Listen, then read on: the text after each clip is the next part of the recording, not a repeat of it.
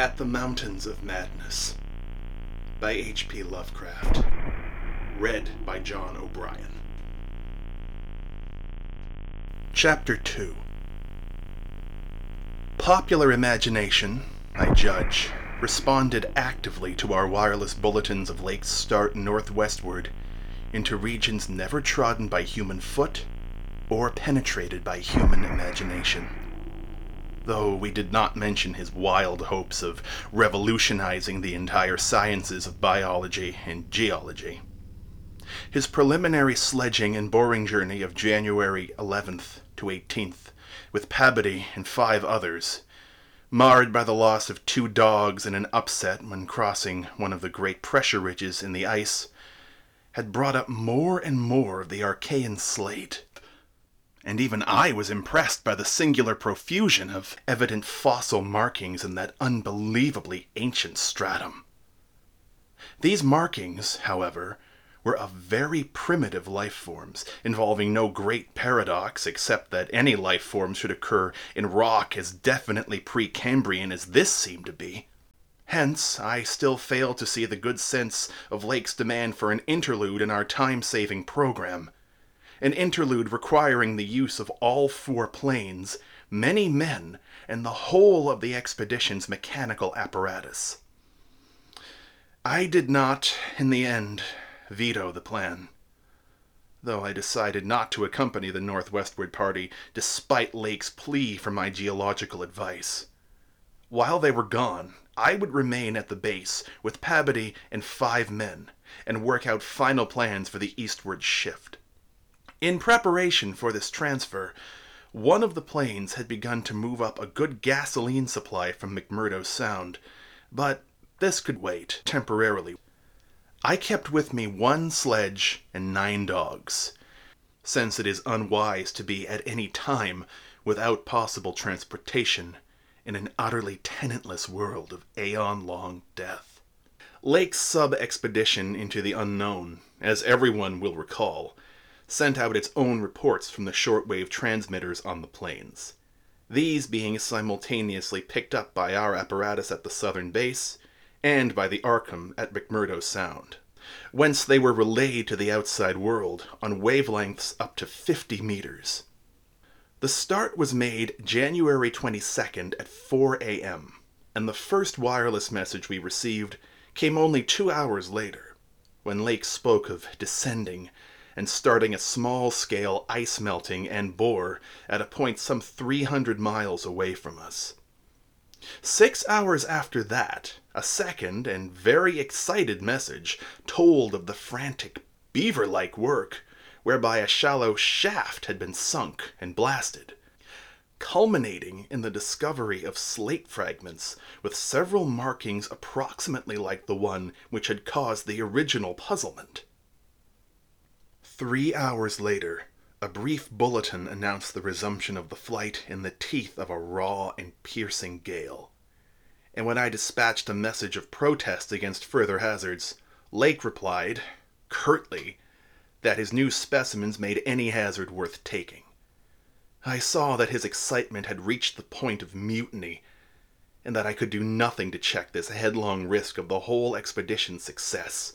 But it was appalling to think of his plunging deeper and deeper into that treacherous and sinister white immensity of tempests and unfathomed mysteries, which stretched off for some 1,500 miles to the half-known, half-suspected coastline of Queen Mary and Knox lands.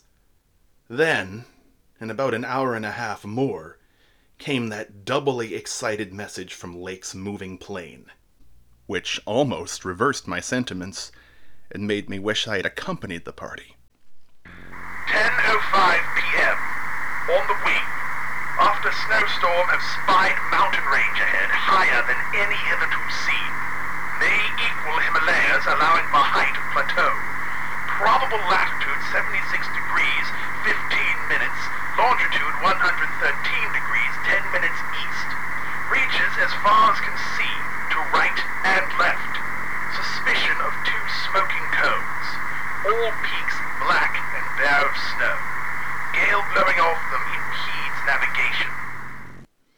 After that, Pabody, the men, and I hung breathlessly over the receiver.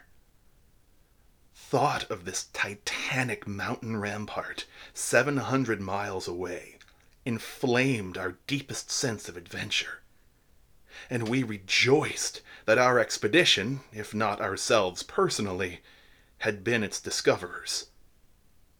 In half an hour, Lake called us again. Walton's plane forced down on plateau and foothills, but nobody hurt and perhaps can repair. Shall transfer essentials to other 3 for return or further moves if necessary, but no more heavy plane travel needed just now. Mountains surpass anything in imagination. I'm going up scouting in Carroll's plane with all weight out. You can't imagine anything like this. Highest peaks must go over 35,000 feet. Everest out of the running. Atwood to work out height with theodolite, while Carroll and I go up. Probably wrong about cones, for formations look stratified. Possibly Precambrian slate with other strata mixed in. Queer skyline effects. Regular sections of cubes clinging to highest peaks. Whole thing marvelous in red gold light of low sun. Like land of mystery in a dream or gateway to forbidden world of untrodden wonder. Wish you were here to study. Though it was technically sleeping time, not one of us listeners thought for a moment of retiring. It must have been a good deal the same at McMurdo Sound, where the supply cache and the Arkham were also getting the messages. For Captain Douglas gave out a call congratulating everybody on the important find, and Sherman, the cache operator, seconded his sentiments. We were sorry, of course, about the damaged aeroplane, but hoped it could be easily mended. Then, at 11 p.m., came another call from Lake. Up with Carroll over highest foothills. Don't dare try really tall peaks in present weather, but shall later. Frightful work climbing and hard going at this altitude, but worth it. Great range fairly solid, hence can't get any glimpses beyond. Main summits exceed Himalayas and very queer. Range looks like Precambrian slate, with plain signs of many other upheaved strata. Was wrong about volcanism. Goes farther in either direction than we can see. Swept clear of snow above about 21,000 feet. Odd formations on slopes of highest mountains. Great low square blocks with exactly vertical sides, and rectangular lines of low vertical ramparts like the old Asian castles clinging to steep mountains in Rorik's paintings. Impressive from distance. Flew close to some, and Carroll thought they were formed of smaller separate pieces, but that is probably weathering. Most edges crumbled and rounded off as if exposed to storms and climate changes for millions of years. Parts, especially upper parts, seem to be of lighter colored rock than any visible strata on slopes proper. Hence of evidently crystalline origin. Close flying shows many cave mouths, some unusually regular in outline, square or semicircular. You must come and investigate. Think I saw ramparts squarely on top of one peak. Height seems about 30,000 to 35,000 feet. I'm up 21,500 myself in devilish northern cold. Wind whistles and pipes through passes and in and out of caves, but no flying danger so far. From then on, for another half hour, Lake kept up a running fire of comment, and expressed his intention of climbing some of the peaks on foot. I replied that I would join him as soon as he could send a plane, and that Pabody and I would work out the best gasoline plan, just where and how to concentrate our supply in view of the expedition's altered character. Obviously, Lake's boring operations, as well as his aeroplane activities, would require a great deal for the new base which he planned to establish at the foot of the mountains. And it was possible that the eastward flight might not be made, after all, this season. In connection with this business, I called Captain Douglas and asked him to get as much as possible out of the ships and up the barrier with the single dog team we had left there.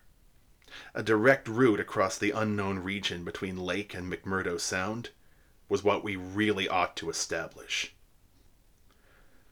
Lake called me later to say that he had decided to let the camp stay where Moulton's plane had been forced down, and where repairs had already progressed somewhat.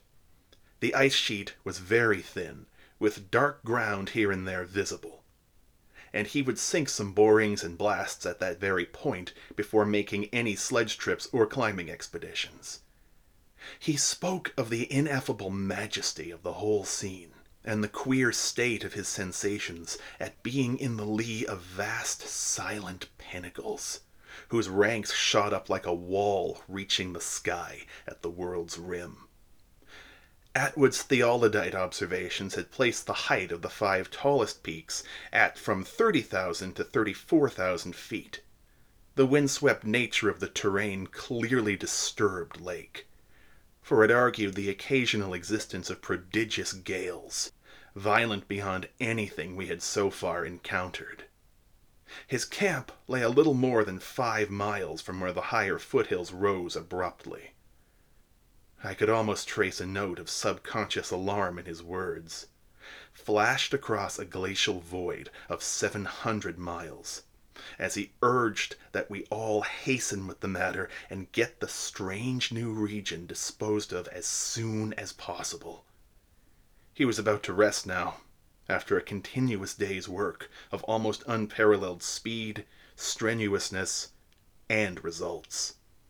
In the morning I had a 3-cornered wireless talk with Lake and Captain Douglas at their widely separated bases. It was agreed that one of Lake's planes would come to my base for Pabodie, the 5 men, and myself, as well as for all the fuel it could carry. The rest of the fuel question, depending on our decision about an easterly trip, could wait for a few days, since Lake had enough for immediate camp heat and borings.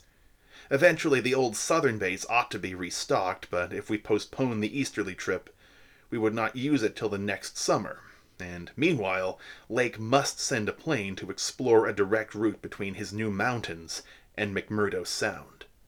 Pabodie and I prepared to close our base for a short or long period, as the case might be. If we wintered in the Antarctic, we would probably fly straight from Lake's base to the Arkham without returning to this spot. Some of our conical tents had already been reinforced by blocks of hard snow, and now we decided to complete the job of making a permanent village. Owing to a very liberal tent supply, Lake had with him all that his base would need, even after our arrival. I wirelessed that Pabodie and I would be ready for the northwestward move after 1 day's work and 1 night's rest. Our labors, however, were not very steady after 4 p.m. For about that time, Lake began sending in the most extraordinary and excited messages. His working day had started unpropitiously, since an aeroplane survey of the nearly exposed rock surfaces showed an entire absence of those Archean and primordial strata for which he was looking, and which formed so great a part of the colossal peaks that loomed up at a tantalizing distance from the camp. Most of the rocks glimpsed were apparently Jurassic and Comanchean sandstones and Permian and Triassic schists, with now and then a glossy black outcropping suggesting a hard and slaty coal. This rather discouraged Lake, whose plans all hinged on unearthing specimens more than 500 million years older. It was clear to him that in order to recover the Archean slate vein in which he had found the odd markings, he would have to make a long sledge trip from these foothills to the steep slopes of the gigantic mountains themselves. He had resolved, nevertheless, to do some local boring as part of the expedition's general program. Hence, he set up the drill and put 5 men to work with it, while the rest finished settling the camp and repairing the damaged aeroplane. The softest visible rock, a sandstone about 1/4 of a mile from the camp, had been chosen for the first sampling, and the drill had made excellent progress without much supplementary blasting. It was about 3 hours afterward, following the first really heavy blast of the operation, that the shouting of the drill crew was heard, and that young Gedney, the acting foreman, rushed into the camp with the startling news. They had struck a cave. Early in the boring, the sandstone had given place to a vein of Comanchean limestone, full of minute fossil cephalopods, corals, echini, and spirifera, with occasional suggestions of silica sponges and marine vertebrate bones, the latter probably of teleosts, sharks, and ganoids. This in itself was important enough, as affording the first vertebrate fossils the expedition had yet secured. But when shortly afterward the drill had dropped through the stratum into apparent vacancy, a wholly new and doubly intense wave of excitement spread among the excavators.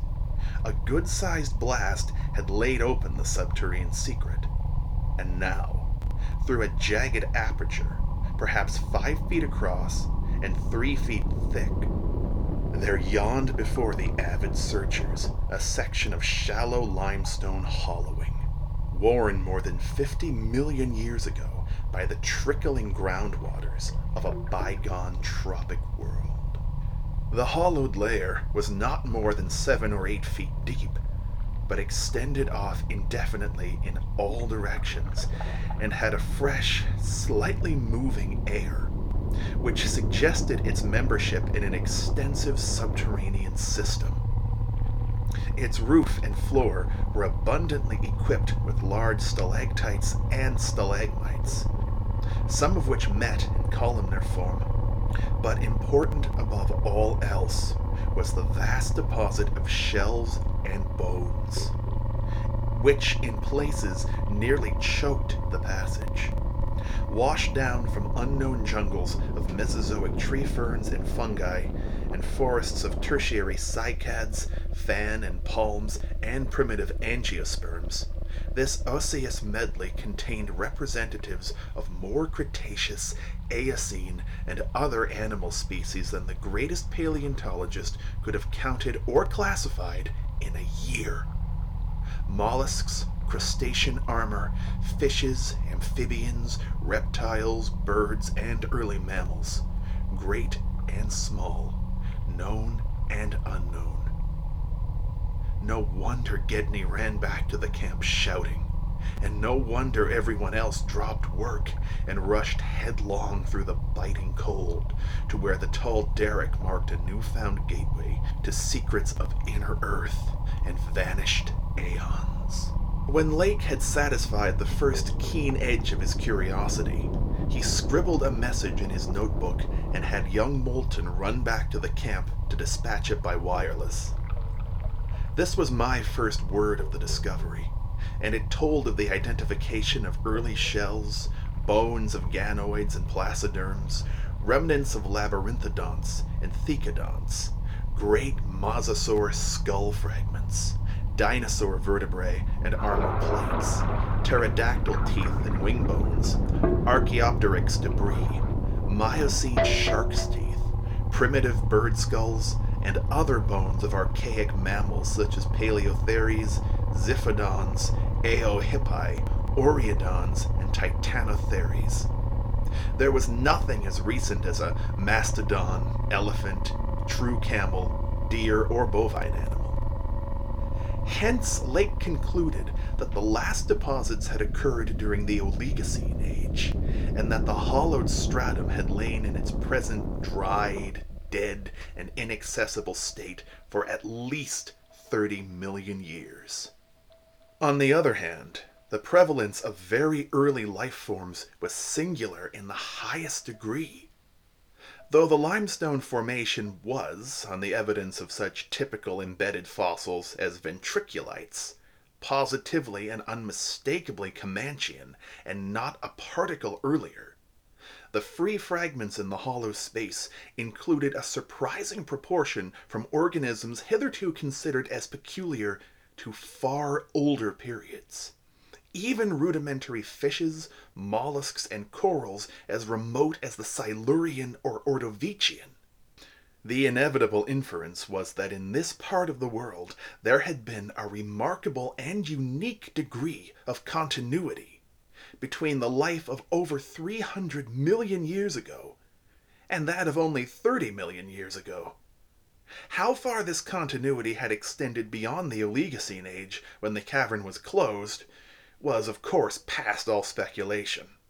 In any event, the coming of the frightful ice in the Pleistocene some 500,000 years ago, a mere yesterday as compared with the age of this cavity, must have put an end to any of the primal forms which had locally managed to outlive their common terms.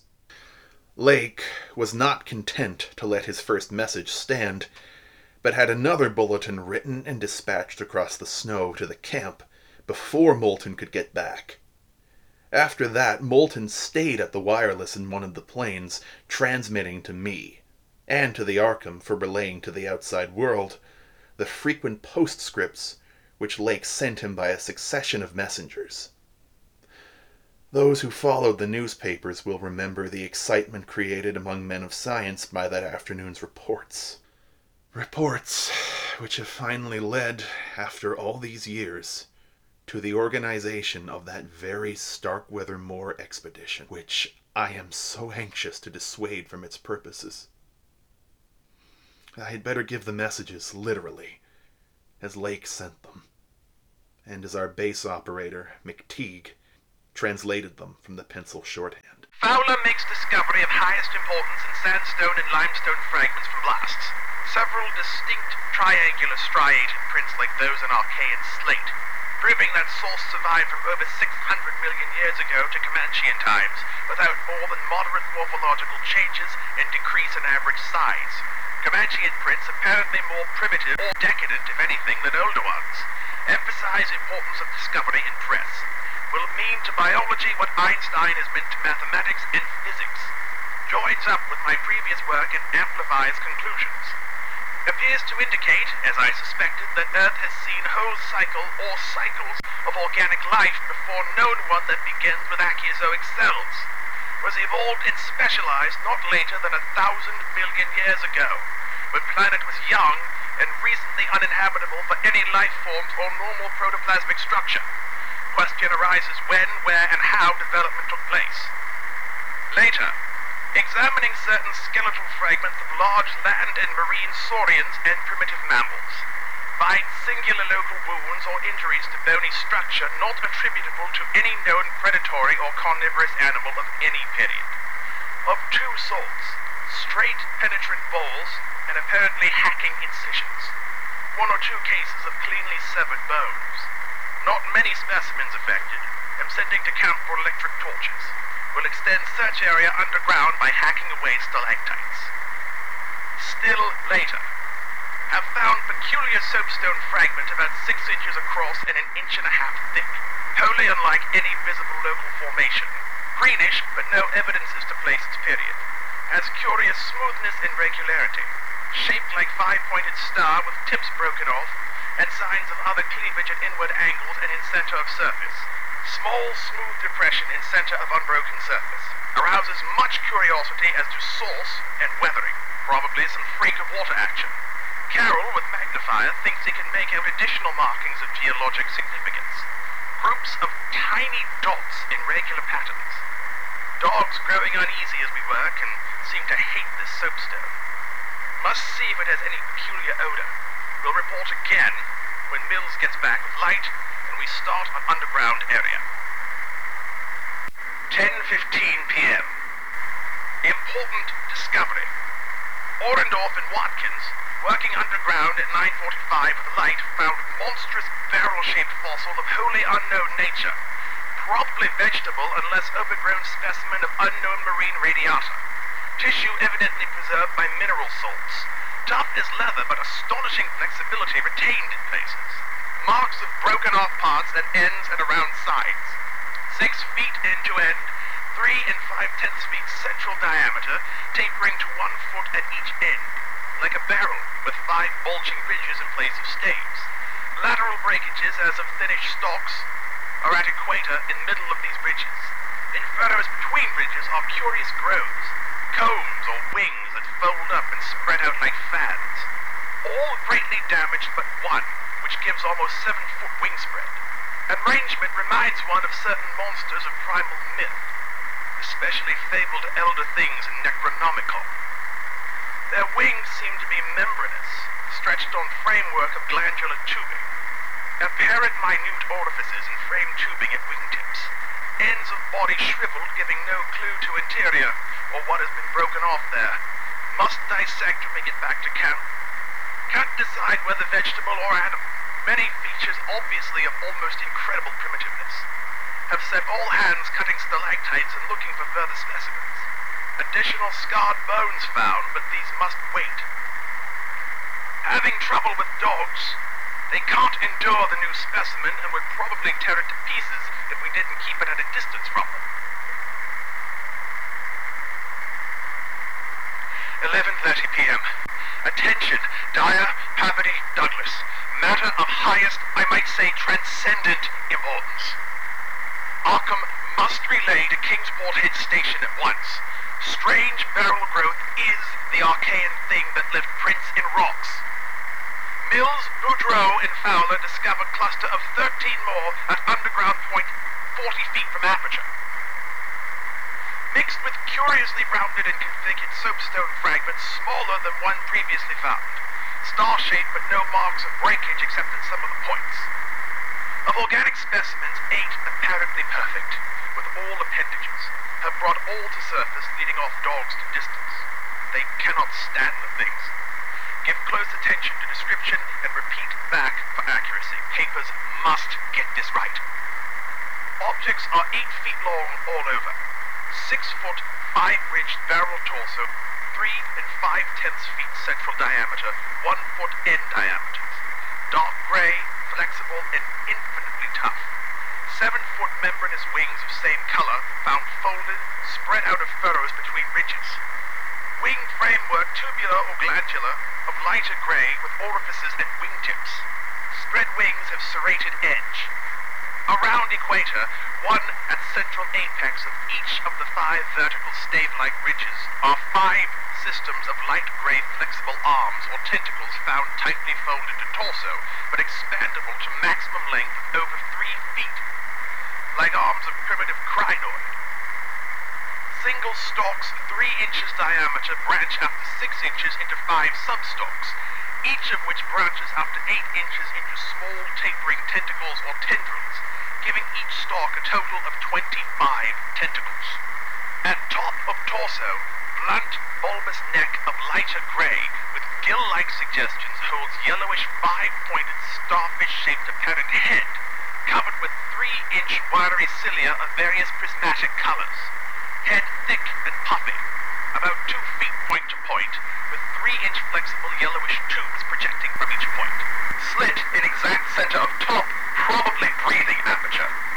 At end of each tube is spherical expansion where yellowish membrane rolls back on handling to reveal glassy, red-irised globe, evidently an eye. 5 slightly longer reddish tubes start from inner angles of starfish-shaped head and end in sac-like swellings of same color, which, upon pressure, open to bell-shaped orifices, 2 inches maximum diameter, and lined with sharp, white, tooth-like projections, probably mouths.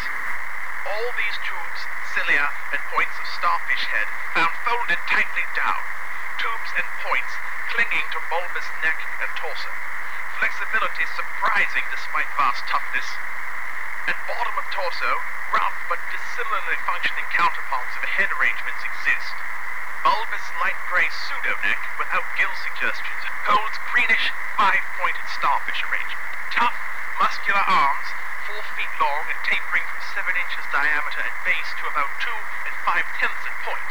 To each point is attached small end of a greenish 5-veined membranous triangle, 8 inches long and 6 wide at farther end. This is the paddle, fin, or pseudo-foot, which has made prints in rock from 1,000 million to 50 or 60 million years old. From inner angles of starfish arrangement project 2-foot reddish tubes tapering from 3 inches diameter at base to 1 at tip. Orifices and tips. All these parts infinitely tough and leathery, but extremely flexible. 4-foot arms with paddles undoubtedly used for locomotion of some sort, marine or otherwise. When moved, display suggestions of exaggerated muscularity. As found, All these projections tightly folded over pseudoneck and end of torso, corresponding to projections at other end. Cannot yet assign positively to animal or vegetable kingdom. Odds now favor animal. Probably represents incredibly advanced evolution of radiata without loss of certain primitive features, and genoderm resemblance is unmistakable despite local contradictory evidence. Wing structure puzzles in view of probable marine habitat, but may have used water navigation. Symmetry is curiously vegetable-like, suggesting vegetables' essential up and down structure rather than animals' forward and aft structure. Fabulously early date of evolution, preceding even simplest Archean protozoa hitherto known. Baffles all conjecture as to origin. Complete specimens have such uncanny resemblance to certain creatures of primal myth that suggestion of ancient existence outside Antarctic becomes inevitable. Dyer and Pabody have read Necronomicon and seen Clark Ashton Smith's nightmare paintings based on text, and will understand when I speak of elder things, supposed to have created all Earth life as jest or mistake. Students have always thought conception formed from morbid imaginative treatment of very ancient tropical radiata. Also, like prehistoric folklore things will mark the spoken, Cthulhu cult appendages, etc. Vast field of study open. Deposits probably of late Cretaceous or early Eocene period. Judging from associated specimens, massive stalagmites deposited above them. Hard work hewing out, but toughness prevented damage. State of preservation miraculous, evidently owing to limestone action. No more found so far, but we'll resume search later. Job now to get 14 huge specimens to camp without dogs, which bark furiously and can't be trusted near them. With 9 men, 3 left to guard the dogs, we ought to manage the 3 sledges fairly well, though wind is bad. Must establish plane communication with McMurdo Sound and begin shipping material. But I've got to dissect one of these things before we take any rest. Wish I had a real laboratory here. Dyer better kick himself for having tried to stop my westward trip. First the world's greatest mountains, and then this! If this isn't the high spot of the expedition, I don't know what is. We're made scientifically. Congrats, Parvati, on that drill that opened up the cave. Now will Arkham please repeat description? The sensations of Pabody and myself at receipt of this report were almost beyond description. Nor were our companions much behind us in enthusiasm. McTeague, who had hastily translated a few high spots as they came in from the droning receiver set, wrote out the entire message from his shorthand version as soon as Lake's operator signed off. All appreciated the epoch-making significance of the discovery, and I sent Lake congratulations as soon as the Arkham's operator had repeated back the descriptive parts as requested. And my example was followed by Sherman from his station at the McMurdo Sound supply cache, as well as by Captain Douglas of the Arkham. Later, as head of the expedition, I added some remarks to be relayed through the Arkham to the outside world. Of course, rest was an absurd thought amidst this excitement, and my only wish was to get to Lake's camp as quickly as I could. It disappointed me when he sent word that a rising mountain gale made early aerial travel impossible. But within an hour and a half, interest again rose to banish disappointment. Lake, sending more messages, told of the completely successful transportation of the 14 great specimens to the camp. It had been a hard pull, for the things were surprisingly heavy, but 9 men had accomplished it very neatly. Now some of the party were hurriedly building a snow corral at a safe distance from the camp, to which the dogs could be brought for greater convenience in feeding. The specimens were laid out on the hard snow near the camp, save for one, on which Lake was making crude attempts at dissection. This dissection seemed to be a greater task than had been expected, for despite the heat of a gasoline stove in the newly raised laboratory tent, the deceptively flexible tissues of the chosen specimen, a powerful and intact one, lost nothing of their more than leathery toughness. Lake was puzzled as to how he might make the requisite incisions without violence destructive enough to upset all the structural niceties he was looking for. He had, it is true, 7 more perfect specimens, but these were too few to use up recklessly, unless the cave might later yield an unlimited supply. Accordingly, he removed the specimen and dragged in one which, though having remnants of the starfish arrangement at both ends, was badly crushed and partly disrupted along one of the great torso furrows. Results, quickly reported over the wireless, were baffling and provocative indeed. Nothing like delicacy or accuracy was possible with instruments hardly able to cut the anomalous tissue. But the little that was achieved left us all awed and bewildered. Existing biology would have to be wholly revised, for this thing was no product of any cell growth science knows about. There had been scarcely any mineral replacement, and despite an age of perhaps 40 million years, the internal organs were wholly intact. The leathery, undeteriorative, and almost indestructible quality was an inherent attribute of the thing's form of organization, and pertained to some Paleogean cycle of invertebrate evolution utterly beyond our powers of speculation. At first, all that Lake found was dry, but as the heated tent produced its thawing effect, organic moisture of pungent and offensive odor was encountered toward the thing's uninjured side. It was not blood, but a thick, dark green fluid, apparently answering the same purpose. By the time Lake reached this stage, all 37 dogs had been brought to the still uncompleted corral near the camp, and even at that distance set up a savage barking and show of restlessness at the acrid, diffusive smell. Far from helping to place the strange entity, this provisional dissection merely deepened its mystery. All guesses about its external members had been correct, and on the evidence of these one could hardly hesitate to call the thing animal. But internal inspection brought up so many vegetable evidences that Lake was left hopelessly at sea. It had digestion and circulation, and eliminated waste matter through the reddish tubes of its starfish-shaped base. Curiously, one would say that its respiratory apparatus handled oxygen rather than carbon dioxide, and there were odd evidences of air storage chambers and methods of shifting respiration from the external orifice to at least 2 other fully developed breathing systems, gills and pores. Clearly it was amphibian, and probably adapted to long airless hibernation periods as well.